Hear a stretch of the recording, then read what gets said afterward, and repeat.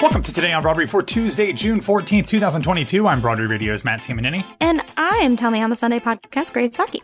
Grace, I'm so glad to have you back. We missed you on our hour-long post-Tony's episode. I can only imagine what it would have been if there were three of us on the show. It could have gone 2-3 hours, potentially.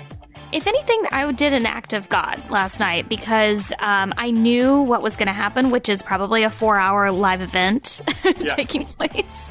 With 4-hour recap episode of the 4-hour event. Yeah, so I think that was definitely a good call. But of course, like all of us had our Twitters and our group chats going. So apologies to our Patreon subscribers that did not have an in on that. We should look into it. But we were definitely engaged. And I think all of us can say that we had a really good time watching the show, which has been, I don't remember the last time I really probably 3 years ago, So, it was a wonderful time. So I'm glad that you all had that conversation. Yeah, and you're going to share some of your thoughts at the end of the episode, so folks won't miss out on all of the Grace Aki insights to the Tony Awards.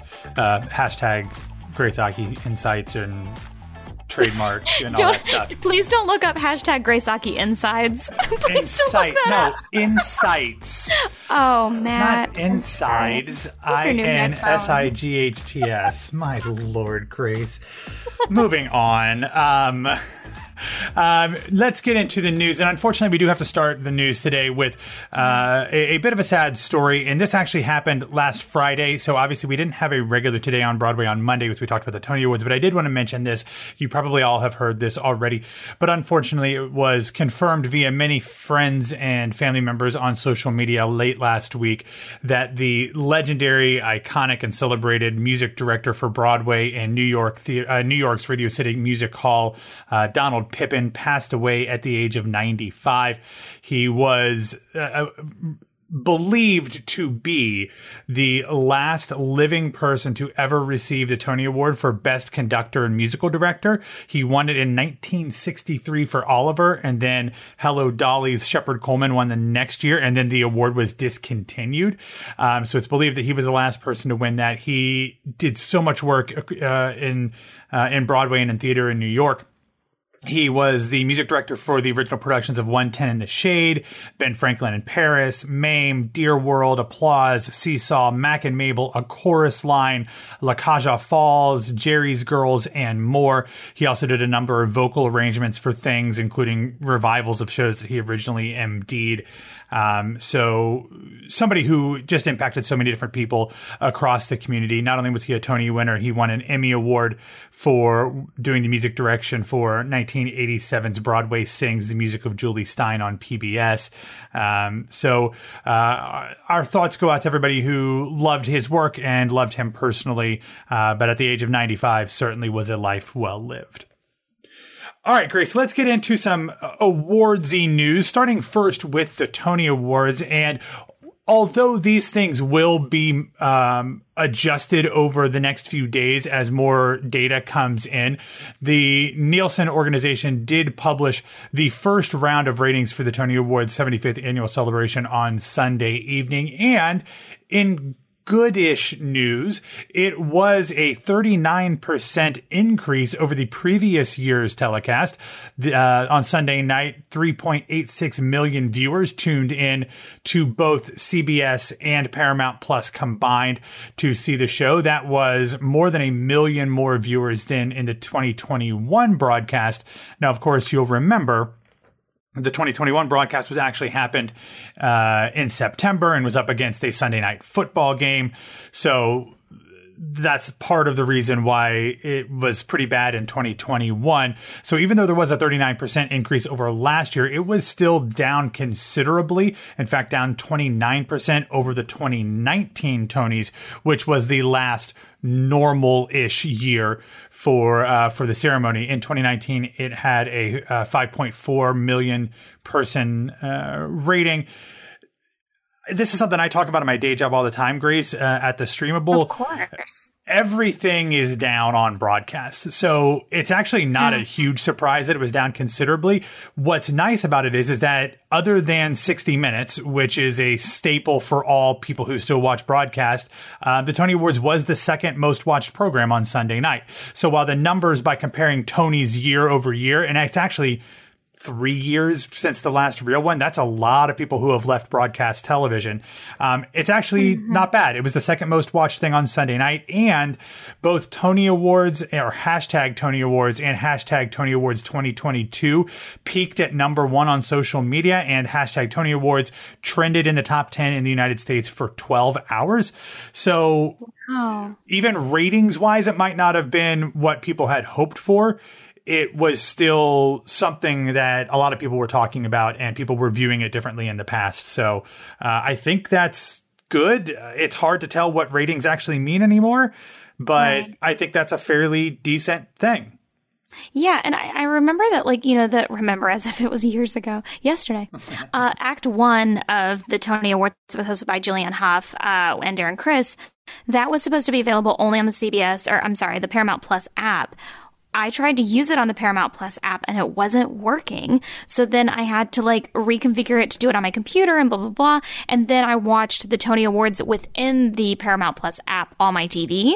So I'm like, do those things factor? I don't know. But all that to say is that I think that the more accessibility that we have, the better it will be. I mean, goodness, we could just air this on the AmericanTheaterWing.com and call it a day. But I know that it's, CBS affiliations and all that stuff matter. And, yeah, that's just interesting. I wonder how, everyone watched it, but I guess the old-fashioned way. All right, great. Sticking with the Tony stuff here real quick. Did you know that Jennifer Hudson won an EGOT on Sunday night? She got the T in her EGOT for being a producer on A Strange Loop. Ashley and I talked about it a little bit during... actually, I think it was after. I don't know if it actually made it on the episode. I think it might have been after we finished recording when we realized this. But can you name the E, G, O, and T? Obviously, I'll spot you a Strange Loop because that was pretty obvious. Can you name the ego that Jennifer Hudson has on her shelf? Ooh, Emmy. Let's start with Emmy because that's the one I'm really stumped on. Yeah, you're not going to get this this one. Was the Aretha? Yeah, I don't know. And then the Grammy was for Color Purple. She has 2. She has The Color Purple and her own self-titled album. So. I was going to say Broadway Records, Grammy. Oh, yeah, of course. Yeah. Oscar for Dreamgirls, obviously, and then Tony last night. But I want to throw you another fun fact before you hit me with those, which is that she's the 17th EGOT winner, and she's the second Black woman. Do you know the other Black woman? Of course. Yeah, that's Whoopi Goldberg. There you go. Isn't that so cool? Who also got her Tony for producing a Broadway musical that she was not actually in. Oh, it wasn't for her solo show? It was not. And this is great because I stumped Ashley on this after we stopped recording. Whoopi Goldberg won her Tony for being a producer on the very Whoopi Goldberg adjacent musical, Thoroughly Modern Millie. Jesus Christ. Similarly, Jennifer Hudson won a Daytime Emmy Award for the show Baba Yaga. I don't know what that is, but casual. Baba Yaga. So good for her. Also, in other awards history news, just got a press release stating that Miles Frost is the youngest actor to ever win a Tony Award for Best Actor in a Musical, which is, I mean, considering that's an award that's been around for 75 years, he's the youngest out of all 75. Good for him. Yeah, tell me how old Miles Frost is. Miles Frost is 22 years old. Wow, I did not realize he was so young. Yeah, I didn't either. It was announced on Monday that there will be an actual Drama Desk thing to watch this year. The Drama Desks have been up in the air for this season. On Friday, it was actually announced that Renee Elyse Goldsberry would be hosting the ceremony, and on Monday, it was announced that it would be streaming live on Broadway on demand. You can watch for free. We'll have a link in the show notes as to how you can watch it. But the catch is that it's actually happening today on Tuesday, June 14th from 3 to 6 p.m. Eastern Time. So not the most, convenient time to watch an awards show, but Renee Elise Goldsberry will be hosting. The presenters will include Charles Busch, Carrie Butler, Liz Calloway, Liliana Blaine Cruz, Max von Essen, Santina Fontana, Jessica Hecht, Brittany Johnson, Leslie Kritzer, Derek McLean, Heidi Schreck, Talia Suskauer, and Sanaz Tusi. We, of course, already know the winners for all of these awards. You and Ashley talked about them last week, Grace, but still glad. There was a lot of behind-the-scenes drama that went on with the drama desk this year, but I'm glad that they are still having the ceremony, and it is going to be something that is visible to people, even if it is a little anticlimactic now that it's coming after the Tony Awards. Yeah, fair enough.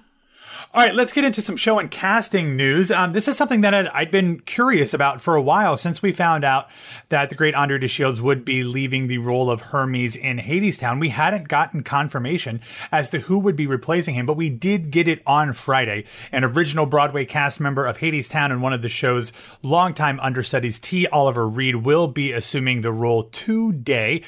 Reed has not only understudies Hermes, Hades, and members of the Workers' Chorus. We talked about it here on this show back in March when there was a COVID surge in the cast. Reed went on last minute as one of the Fates. You remember that? Yeah, with the full costume, the makeup and all. Very cool. I actually saw T as Hades one time. The second time I saw Hadestown, he was on as Hades. So very cool for him. Obviously, not only has been a part of this show for a long time, he's also one of the co-founders and co-artistic directors of the Black Theater Coalition, which is a nonprofit organization dedicated to building a sustainable, ethical roadmap that will increase employment opportunities for Black theater professionals. In other news, something that we had kind of talked about, and I think it was actually on the show. Was it on the show or maybe it was in the group chat? We talked about the fact that we were a little confused as to why Shireen Pimentel was not joining Into the Woods on Broadway after she was a lovely Rapunzel at Encores. Well, I guess we found out because on Saturday, a weird Saturday press release, the Muni announced additional casting for their upcoming production of Camelot, and it seems like Shireen is trading up from being a princess in Into the Woods, and she will now be a queen in Camelot, as she will be playing Guinevere. Evan Ruggiero will be playing Sir Dinadan. Daryl Toph will be playing Sir Lionel. Sarah Quinn Taylor, very cool, playing Sir Sagramore. Riley Carter Adams will be playing Tom of Warwick, and Barrett Riggins will be playing Mordred. That show is running, in like a week, June 22nd through the 28th. Yeah. You love that Muni schedule. So good for her. Disappointed that we're not going to get a chance to see her on Broadway because I thought she was really good in the Encores production, but glad that she is booked and #blessed. Yeah, also I want to shout out Daryl Tofa is such an incredible dancer and performer. I'm really excited for this role for him. So shout out to him because that's going to be great. Yeah, I'm not familiar with him. That's awesome. All right, let's move on to some theater on screen news, and starting with the more traditional theater-y thing. Starting today and running through honestly, one of, if not the most important day on anyone and everyone's calendar, June 26th. The recent that's my birthday, off-Broadway production of Jane Anger, or the lamentable comedy of Jane Anger, That Cunning Woman, and also of Willie Shakespeare and his peasant companion Frances Yes, and also of Anne Hathaway, also a woman who tried very hard. Will stream for 2 weeks. That is a production that was recently very critically acclaimed and starred Michael Urie, as well as Ryan Spahn and Amelia Workman. So you can get that. We will have a link to where you can purchase tickets to see that in the show notes. I gotta tell you, this theatrical arc for Michael Urie is really, really interesting to me. Somebody who started, kind of got his big break as a TV personality and obviously a lot of theater people become become stars on TV, much like Jesse Tyler Ferguson, who now has a Tony Award.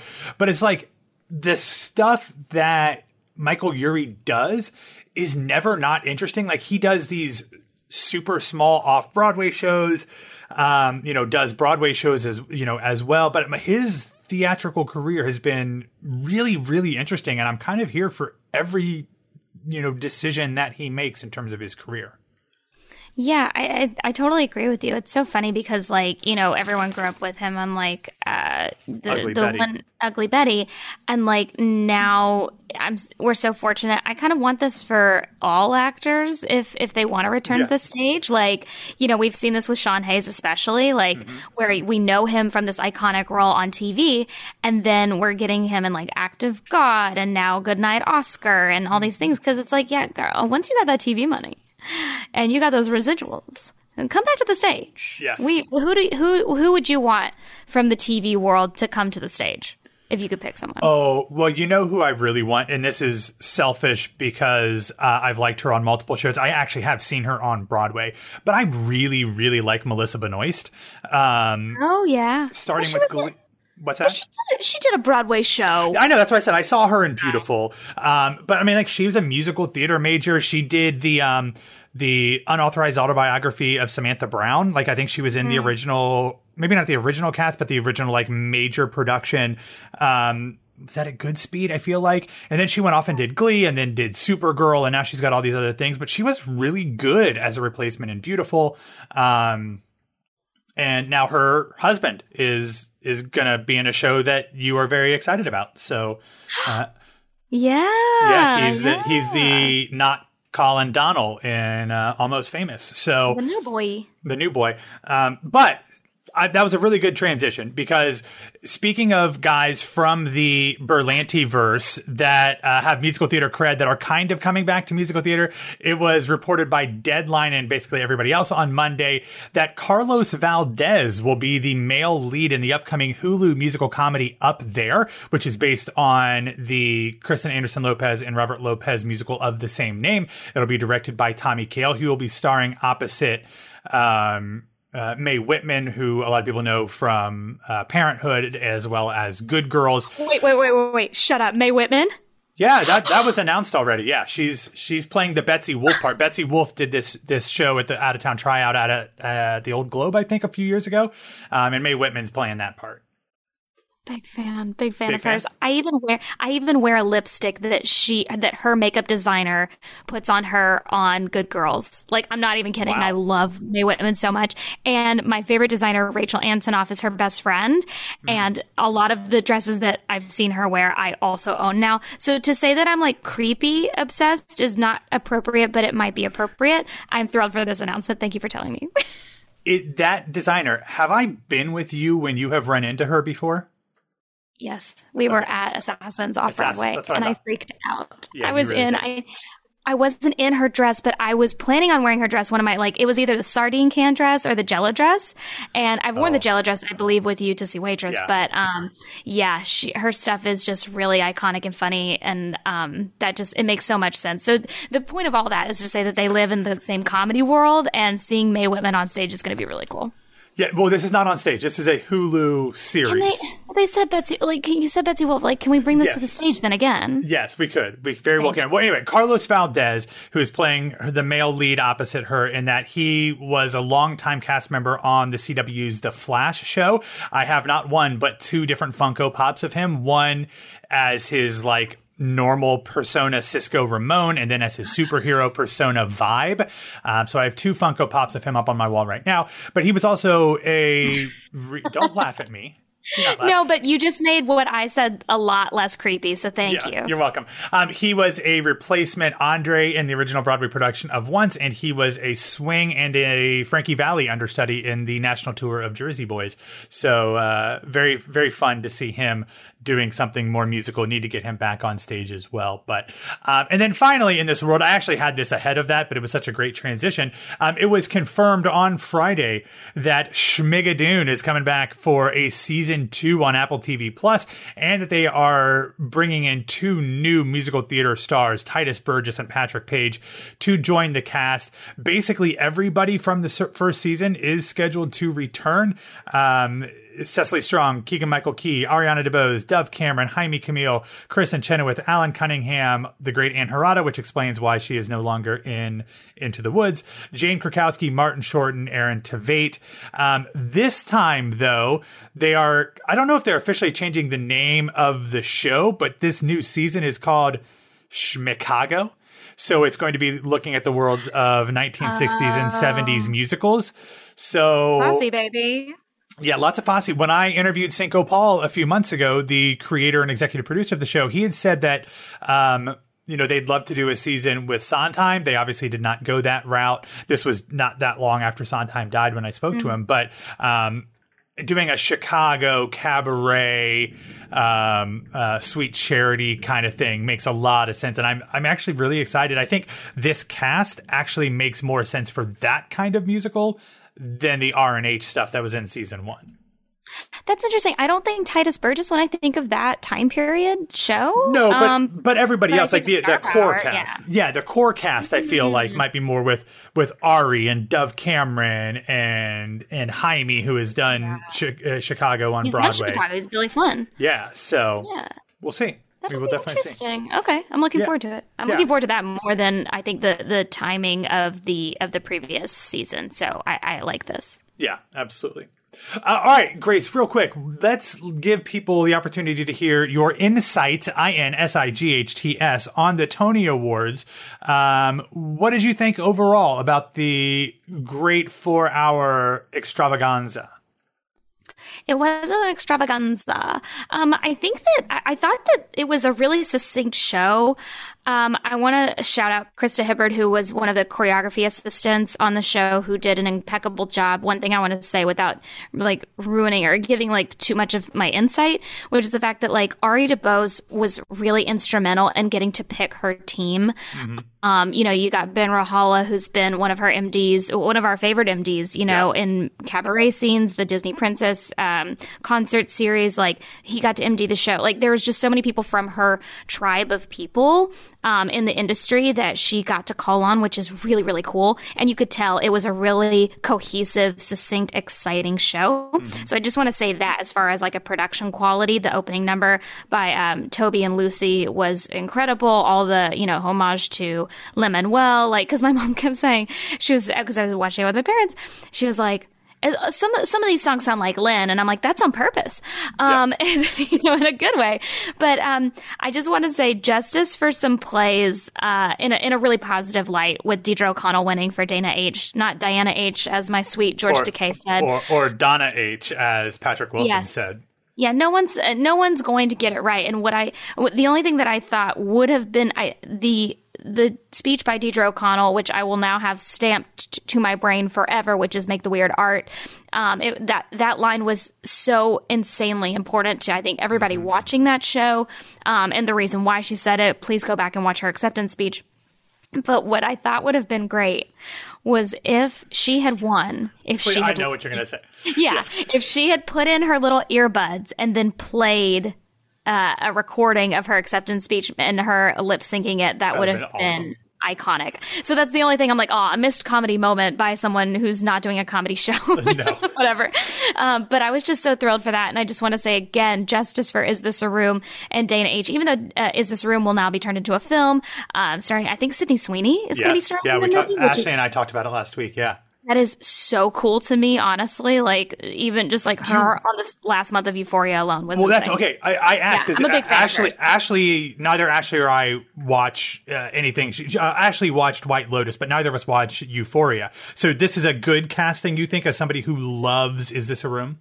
I love This Is the Room. I wish they had, like Tina Satter kind of like, used the casting that was present on the Broadway company and Vineyard. But Sydney Sweeney's an incredible actor, and I'm thrilled for this role for her. She's one of those people that I'm like, I don't know why people don't take her as seriously as they could yet, but they're about to with that show. So that's going to be great. But otherwise, I just want to say the women, the playwrights, the women, even like, Lynn Nottage getting all the flowers that night. We just got a lot of acknowledgement for a lot of people of color and women that we'd not gotten in years past. And even though our awards did not often reflect a lot of those sentiments, I think that it still felt real, and it felt actually diverse. The fact that we had two, it wasn't just like the one token Asian presenter, like you had multiple, and like you had a lot of diversity on the, supporting dancing cast as well. There was just a lot more to say, okay, like people are here. Like it's more than just like a statement that we're making. We're trying to actually be progressive, and it just felt good. I don't know if it's like lip service what I'm doing, but at least I felt nice, and I know it can only get better. Yeah, I mean, look, what your thoughts on that topic are far more weighty than mine, because you are not only a woman, but a woman of color, and I am a white dude. So I felt, shocker, I know, on both accounts. But I felt that as well. Like, it felt genuine. And I think that might have had something to do with the fact that a woman of color, a queer woman of color, was the host. So that might have been a big overarching part of that, but it did feel more genuine to me as well. But I'm glad to hear you say something similar. Ashley and I talked about this on the show right afterwards. I'd kind of be okay with Ari just being the host forever. I mean, or like, for the next few years, like, let her do it. Year. Yeah. Yeah. I mean, I don't think she's coming back to Broadway anytime soon. So let her be connected to the community this way and just put it on the calendar and let her host for the next 3-4 years. And we did it with James Corden. We tried to do it with Lin-Manuel, and I think this is actually a better fit. I think you're right. 100%. You've got a former singer, a comedian. Like, you've got somebody that can really roll with all those punches. Would I have taken last thing? Would I have taken 7 more minutes of Billy Crystal doing crowd work? Of course I could have. But the fact that this is what kind of, I was like a little teed off, but in a good way. I saw everybody on social media and everybody talk about how funny and fun that was. And I'm like, where were you 4 months ago when I told you to go see the show? Like, I hope that it was a great commercial for Mr. Saturday Night, because he really is so good with the audience and he understands the comedy. And it's such a fun show that I was thrilled that people seemed to have a good time. And it was one of the best performances of the night. It the reception. Was the best. Yeah, the reception was incredible. And I was just like, that's to me a successful Tony Awards performance. Is you had Shoshana opening up her clear, incredible vocals, and then you had Billy doing his bits. I was like, this is it for me. So I just want to say, told you so. Yeah, Alexander Rabinowitz. Other than that, what were your thoughts on performances? Anything that stuck out to you as being especially monumental or important, or something that you think will sell a lot of tickets? I mean, like we predicted, Jakina's performance was definitely going to sell tickets, which were desperately needed for Paradise Square. So I think that was really smart. I think that because I haven't seen MJ, I was a little, for all the things that I've heard about it, I was a little underwhelmed by that performance. Not to say that anybody was not talented or they were doing a great job. Right. It was just interesting because I was like, oh, without their set, without those things. And I think the sound was wonky too. It was really weird. Wonky. I couldn't hear him as well, which is the whole point of his performance, right? Is like us getting to hear him embody this person that we're so familiar with. So I kind of wish that was a better opportunity. I had seen, the 76 tap dances that led the parade. So the Music Man, I thought that, I'll say this, I think that the schedule of the performances was really well laid out. Yeah. Like that's what I was impressed with, is like, I was like, oh, okay, this was really smart to build us here. We had Billy in the middle. Am I forgetting what? Oh, the 6th performance was the first time I'd ever seen or heard it. Oh, which is nuts to me, because they've done that exact same medley, because that's 2 songs mashed up together. They've done that about a gazillion times, but it's hilarious that that's the first time you've seen it. What did you think? I thought it was really fun. I was like, this seems like a really smart show to bring people to that may not always jive with musical theater. So, I mean, one day I'll see it. But for now, I thought it was a really good representation of what I think the show is. It definitely helped sell, for sure. I did not think that there were any of the numbers that were, like, amazing, to be honest with you. Like, even Jakina, like, I felt like Jakina was, I said this last night, she was a bit pitchy. No one said that, and I was like, wait a second. Yeah. And she's incredible, but I was just kind of confused. I was like, I thought it was my sound balance was off. No, it was not. But, when's the last time we had a big number, or at least the creation of a number, like when we had Sarah Bareilles leading into Jessie Mueller? That year I was physically, sorry to say it, at the Tonys, and we had Shuffle Along, we had Hamilton, we had all these big, crazy, like, numbers that were showstoppers. And even the Spring Awakening montage, which I thought was going to happen last night because we had the cast together, they were like, what if we stood here and sang? And I was like, okay, cool. And sang like the 9th most famous song from the score. But This is what I'll say. They performed that number on Rosie O'Donnell, which is what's helped them sell tickets and get those Tony Awards. So that was the number they selected for that. And because Skylar's show is coming out on CBS, he has a solo in that song and no other song. So to me, it was the perfect choice because I don't think that they wanted to do the choreography. But if they wanted to go balls to the walls, they should have done the 2011 Tony Awards or whatever that year was and totally done the whole thing. Yeah. So there you go. And as Ashley and I said, so I don't want to be the dead horse, Skylar he killed that number. He was fantastic in that. So anyway, also, I did not say this on the show last night, so I want to say it here. I did not have a single problem with how many awards were presented in the Act 1 thing. Like, I know that there are legitimate reasons to be concerned about that. About people not getting their due on the regular broadcast. But I also realize that it gave them the opportunity to not be shoehorned into commercials. So, like, I'm okay with that. So I actually feel like I'm good here. Like, the only way that could be better if that first hour aired on, like, PBS or something where it was free for everybody. But other than that, I didn't have a problem with it at all. Yeah, for sure. Can I introduce to you some breaking news? I've got it. Yeah, I was going to do that. So as we are recording, we just got a press release that announced, shocking, Hugh Jackman has tested positive for COVID-19. And unlike the previous time, which Hugh was out, they shut down the show. They are going to go on with Max Clayton playing the role of Professor Harold Hill through June 21st. If you aren't familiar with Max Clayton, he is a Broadway vet, done a ton of shows. He also was thanked profusely by his partner, Matt Doyle, in his Tony acceptance speech on Sunday night. So a big week for that family. Hugh did not look well on the Tonys, I have to say. Like, he looked tired and he looked a little sick, especially on some of those extreme odd close-ups during 76 Trombones. But we did want to pass that on. Yeah, they were very Tom Hooper close-ups, and Hugh was obviously familiar with those from Les Mis. So Max is great. It'll be a very different show with Max Clayton, who is very much not even the same type of performer as Hugh Jackman. Both great dancers, but they're very different. I mean, Hugh Jackman is probably 20-ish years older than Max, and also a worldwide A-list celebrity. But it'll be interesting, but I'm very happy that they have him to do this because Max is certainly deserving of the opportunity. Oh, yeah, he's going to kill it. But this is, I mean, we're going to see this next week in the grosses for sure. And, oh, look at me bringing up the grosses. This could result in a multi-million-dollar loss for that show. It's a little questionable because I saw something about like some discounted tickets and discounted as in $200, whatever, this morning. And I was like, that's really interesting. And now I'm like, oh, that's why. So, we'll have to keep you all updated on that. But best of luck to Max, who is an incredible performer. And what an exciting week for them. Absolutely. And I'm kind of mad that I'm not in New York for this. Well, because I still have my ticket that I couldn't use when I was sick that I could technically get post-dated.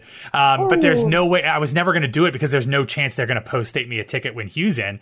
I would go see it with Max in because I would be an easier chance for me to post-date the ticket and get in. But I'm not. And I'm not flying up just to see Max. Sorry, Max.